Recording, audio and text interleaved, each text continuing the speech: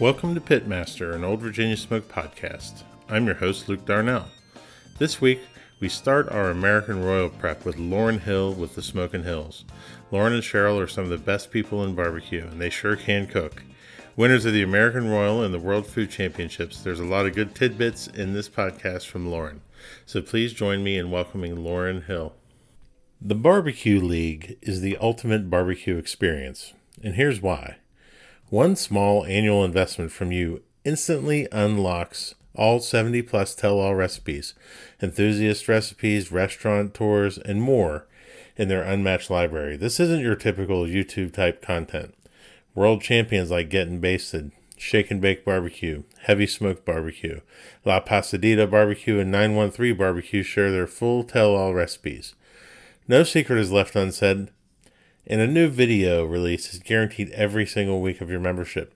You'll also see unfiltered looks from all levels of pitmasters during their live competition coverage, and those same pitmasters are accessible through the league's upbeat online community. As soon as you sign up, you'll also have a full arsenal of some of the best discounts in barbecue from brands like Snake River Farms, Blues Hog, Big Papa Smokers, Gunter Wilhelm, Gateway Drum Smokers, and more. The Barbecue League puts on members-only contests throughout the year, hosts live and virtual events, and offers a full-access league lounge at participating events. Our listeners to this podcast can receive $10 off of the $100 annual membership this month only, this month and leading up to the Royal, by using the code AugustPitmaster on thebarbecueleague.com. That's AugustPitmaster on thebarbecueleague.com. You don't want to miss this content and all of this learning. It is one hell of an investment. Well, whenever we started putting the list of all the people that we wanted to have on here on the podcast, your name was one of the first ones mentioned. And I said, like, you know what? Let's get a bunch of them under our belt first, because you hold a special place in my heart, Lauren. Just how nice you and Cheryl always were to us, especially down at World Foods, and just watching you guys and the successful run that you had there for a few years that you continue to have. We've been really blessed to call you guys friends, so I'm really excited to have you on the podcast. I appreciate that. We feel the same way, man. World Food was an experience of a lifetime for both of us. It was, and I'm trying to figure everything out, and the next thing I know, I'm sleeping in a room in your guys' condo, and just I was like, I don't know what's going on, but hey, we're gonna just roll with this. So, so what would you say? Speaking of World Food, and you've won a lot of big things. What was your biggest turning point as a pitmaster, you think? Actually, I would say, well, it might be a coincidence, but I don't think it was, because, we always cooked on WSMs and we had great success on the WSMs. And then March of 2015, Brad actually gave us a Gateway drum at a contest. It was kind of a funny story. They had a turkey category, and or not turkey, excuse me, a sausage category, and you needed to cook it on a Gateway. So Cheryl cooked the sausage on a Gateway and ended up winning sausage. So Brad came down the next morning and said, just keep the drum. So that was Gateway. Within 2 months, we had 2 more. So, and then obviously that same year, we went on to the Royal and won the Invitational and went to World Food and won it. So, it's kind of a testimony to Gateway drum smokers. Right. And they've kind of, everybody thought that fad would burn out. Yeah. And it hasn't. I mean, it's not going to ever. I cook my chicken on a drum now, and I'll never stop doing it just because I love the flavor that it gives it. And it's really crazy how the Gateway drum has it's really, with that and all the work that those guys do, it's really lessened the learning curve for a lot of people that are jumping into competition barbecue right now. Yeah, and it was really short for us, Luke, because I overslept at a contest by 4 hours. One we had local here in Kansas City, and Cheryl came home for the night and spent the night at the house, and I stayed at the contest. And She said, whatever you do, don't miss your wake up call. Well, I missed the 2 o'clock wake up call and woke up at 6. So I start 4 hours behind, and she shows up at like 7:30, and she says, "How's it going?" And I said, "I don't know. I just put the meat on." Not happy, but we ended up winning grand that day, and with the 70 team contest, and ever since then, it's like, why do I need to sleep? Why do I need to get up at 2 p.m.? We can do this at 6. So I started cooking at 6 on WSMs. And so the natural progression to the gateways was easy. Yeah, I think we all started on Weber Smoky Mountains when you look back at it. Yeah, well, they're beat. I mean, we had a new team next to us this last weekend at the contest, and they had 3 gateways and an offset to do their chicken. And I said, man, you guys are smart for a team just starting. You got three WSM sitting there. I said, you can't beat that. Right. It's man, I wish I still had my original one. I had that thing all tricked out. all the stuff that you could buy for it, I had it all.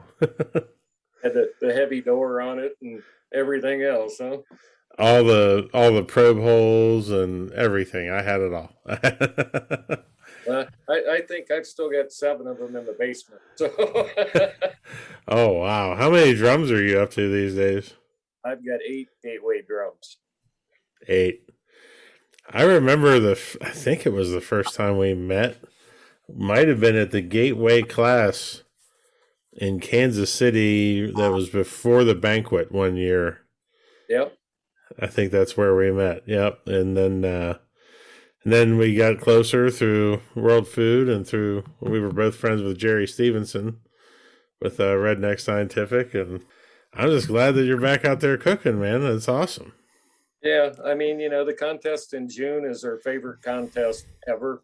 Everybody's got their favorites, and it's one of those contests that really like us. So it's like, we're not going to miss Marysville, Kansas. We're going to go. So right. We hadn't cooked in a year and a half and showed up there, and it still likes us. So been out twice this year and got 2 reserves. Yeah. So life is good. So are you a superstitious guy? Do you have a lot of habits and routines that you do from week to week? Not a whole lot, Luke, but probably the one that kind of sounds crazy. I mean, and actually Darren Worth and I learned this in Arizona is they do their 707 beer. So I'm right. known in Kansas City as the 707 beer guy. So that's one tradition we have. And I mean, we always have to wear team shirts on Cook Day and awards. So, I mean, that's really the only 2 we have. The 7, I've had a few 707 beers. Yep. It's just a nice day started with everybody together. And of course, then you got to have the 1022 shot and the 922 shot. Right. Then the 10 o'clock lucky beer. Yeah. By the time you get to turn-ins, you're hammered. Yeah. So during the week when you're getting ready for a competition, do you do the same stuff on the same days? Yeah, I try to, depending on the schedule, but normally Thursday's my trim day. Tuesday, Wednesday is the running around getting the rubs, sauces, and the meats procured, because we order our briskets in, but anything else we just buy from the local grocery, which has got a real concern these days. Yeah, but you guys are blessed that you have a bunch of people out there that understand competition barbecue and meat quality, and you're able to get a lot of good stuff at your grocery stores.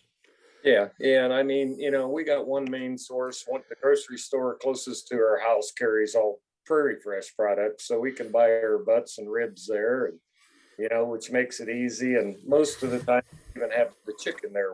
So, I mean, and the briskets, Kevin down at Butcher Shop, he's real good about chipping us out good quality brisket. I mean, so it's pretty easy actually. That's good. So one of the things that a lot of people like to talk about on these podcasts are successes. I like to talk about failures.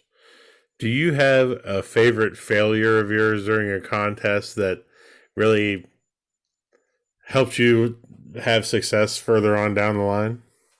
Well, I learned you definitely you don't want to put the meat in the motorhome fridge 2 or 3 days prior to the contest because that fridge has to shut off. It's pretty ugly when you get to the open. Yeah, that we had that a little bit of that happen a few weeks ago. Our fridge died on us, and luckily we still hadn't moved anything yet. But uh, it's been an ordeal.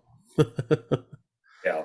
So, I mean, and we've had other failures where things didn't go quite right, but you're going to have those as many competitions as we used to cook. I mean, it's to be expected that you're going to have some failures along the way.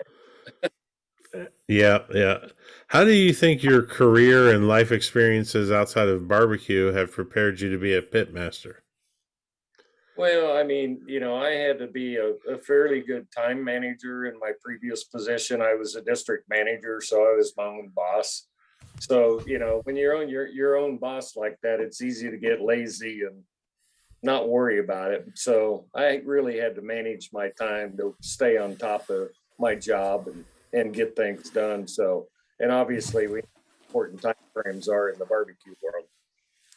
Absolutely, and time management, especially during the week leading up, but also while you're there, Right. so important to give yourself the time to do what you need to get done.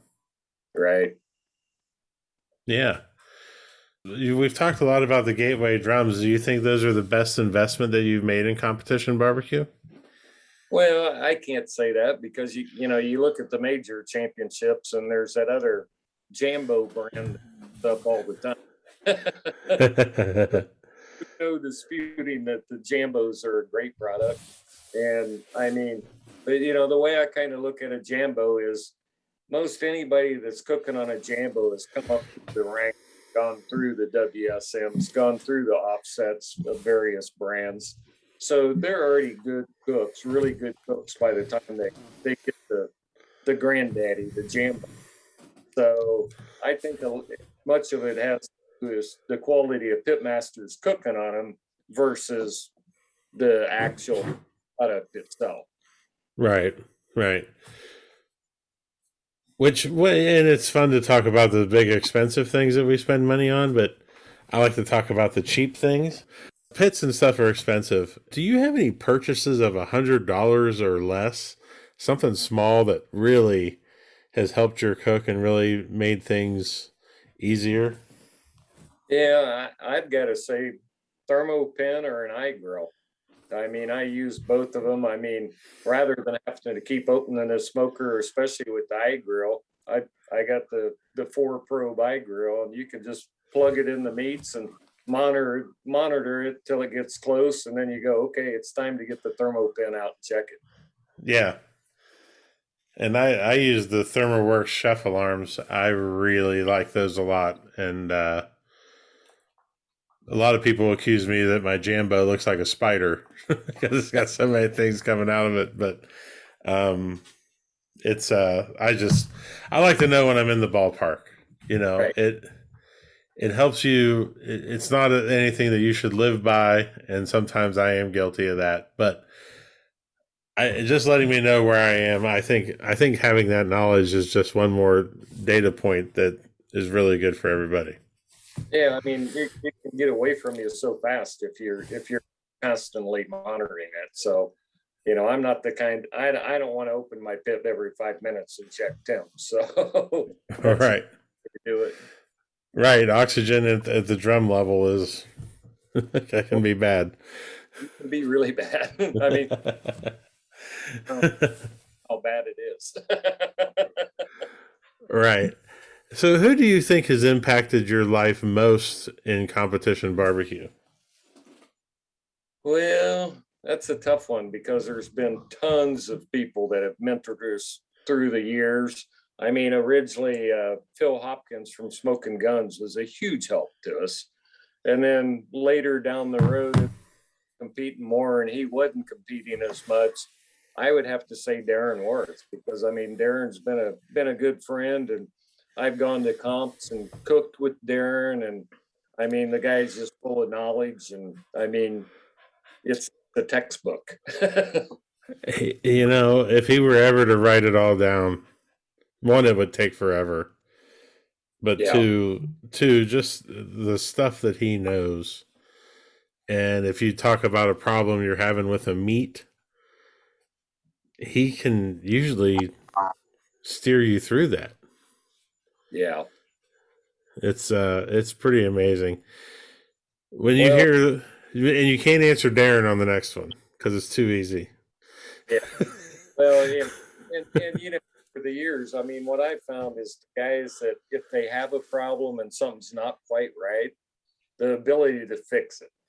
I mean, and there was another gentleman, a friend here in Kansas City, that when we first started barbecuing in 2006, he won virtually every contest we went to.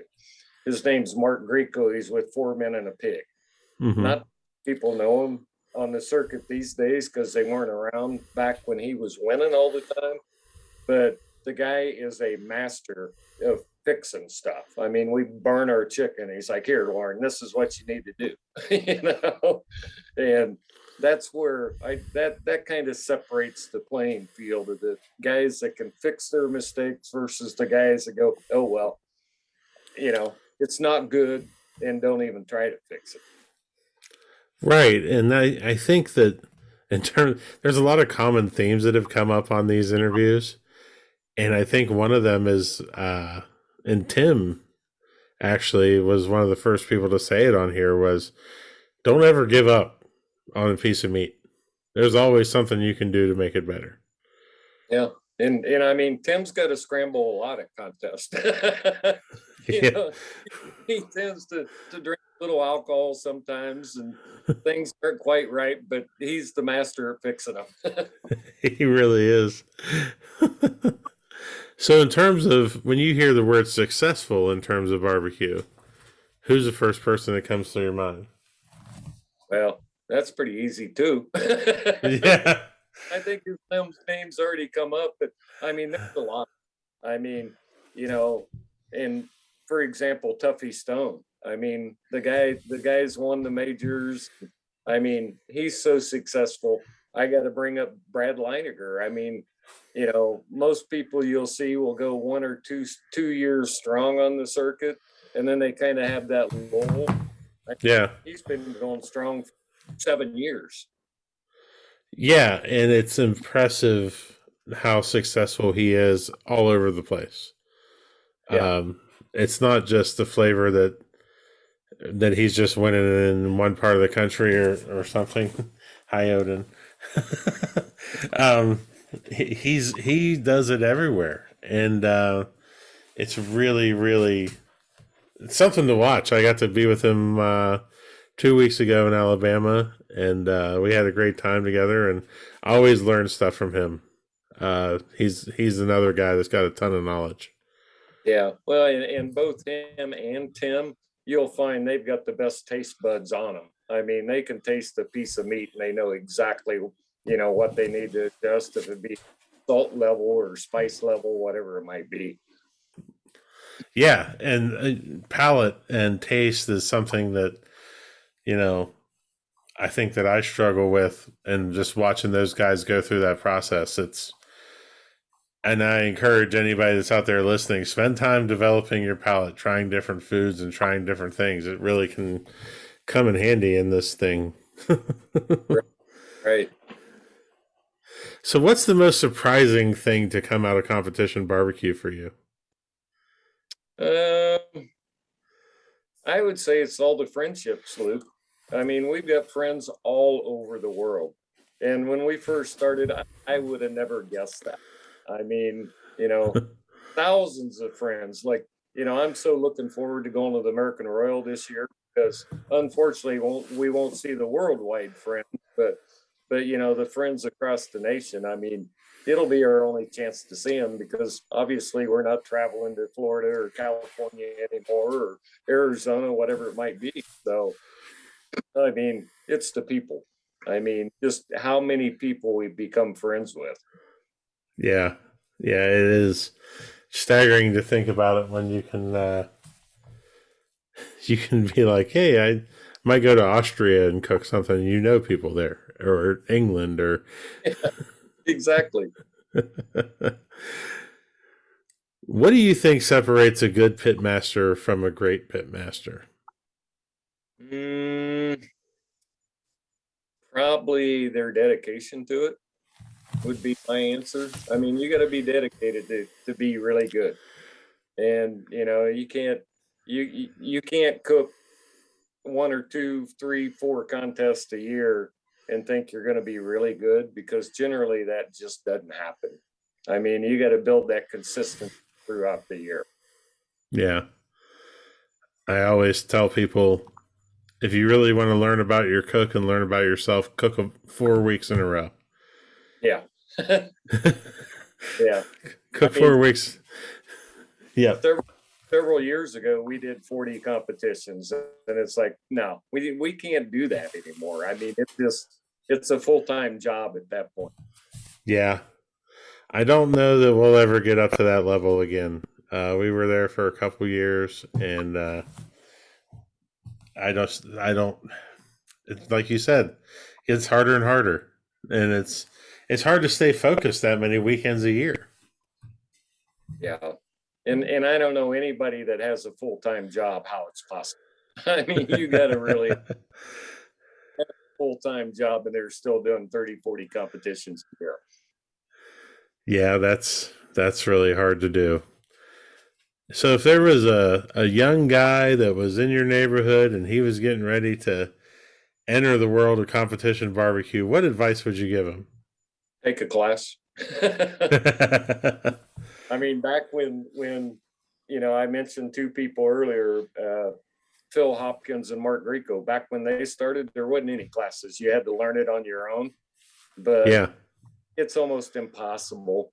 I mean, it takes so long, and the money invested in going out and finishing bottom of the pack every week, trying to learn the thing, you're better off just spending the money up front and taking a class. It really does eliminate a lot of the learning curve. And yeah, I mean, you're seeing it now, especially a lot of people are signing up for the barbecue league and going out and doing well in contests. You know? The information you need is right there. Absolutely. Okay, let me back. Less than $100 investment. Yeah, something everybody should have is a little Craftsman toolbox with all their rubs in it. I mean, that's something I picked up from Darren. And when we had taken a year and a half off of the barbecue scene, I was going back through my head, what rubs did I use and what did I use it on? And I opened my toolbox with the rubs in it, and here they all were. And it's like, oh yeah, I use that, and that on pork. I use that on chicken, So that's one of the best investments ever. $14.99 toolbox from Sears. Right, and we actually have a box too that's been really helpful with all of that stuff. Yeah. It's and keeping everything together. So one of the things that really I've noticed a few times that we've cooked around each other is that you are quite the confident cook. You don't get nervous, you don't get flustered, you just do it. Where does that confidence come from? Well, I mean, it's just a matter of doing it so long, Luke. I mean, and if you get all flustered and panicked, that's when you're going to run into problems. So, I mean, you just kind of got to go with the flow. Like this week, I really fought getting chicken done. So I just had to do what I had to do. I mean, I had those drums running pretty hot and was really worried about skin looking like a little hockey puck on top. But we managed to pull through it. As Tim and Brad always say, half an hour is an eternity on a drum. Yeah. You do just about anything you need to do in a half an hour. Right. Let's get into some of these rapid fire questions. These are my favorite questions. I think they're fun. What do you see on about barbecue on social media that bothers you? That's a good question. Probably that people saying that you don't have to cook a Wagyu brisket to do well. Because I don't know too many people cooking choice briskets corn. Right, and people always tell me, "Oh, I'm gonna start cooking primes." I'm like, "Okay." Yeah, it's kind Not, of fun because back in the day, I mean, you were cooking some really good briskets if you were cooking a prime. yeah, Back then, there was a company here in Kansas, Creekstone Farms, and I mean, we ordered our primes from them, and it was like, wow. I mean, I think we finished 5th in Team of the Year that year with brisket, cooking prime briskets. It won't happen anymore. nope, you're probably right about that. Do you have a favorite pre, during, or post competition meal? Well, I'm kind of a Mexican kind of person. So, I mean, Taco Bell's not very uncommon after a barbecue competition. Miss Cheryl's fine with that? Man, Cheryl's not a Taco Bell fan. She's she's a little more foo-foo eater than what I am. Oh my gosh, we need to have Cheryl on the podcast. Kim and Leanne interview teammates and get stories about the pitmasters from the teammates. I think Cool. we need to have Cheryl on. I think that'd be a good one. Yeah, I mean, she will do the tacos every now and then, but it's not one of her favorites. Do you have a favorite present that you like to give to people? Ooh, ooh. Well, generally, I'm the kind of guy that I have no idea what to buy him. So it'll be a gift card or cash. There Let 'em know you what go. to get. All right, last one. If you could have a gigantic billboard anywhere with anything on it, getting a message out to millions of people, what would it say? That's a hard question. I know. How about smile? Life's too short. That's a great one. You know, and it's funny how, we always talk about how great the barbecue family is and the people are.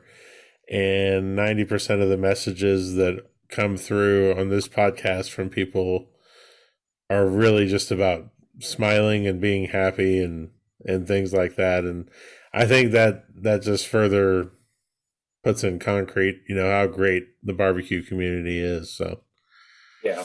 I mean, there's nothing like it.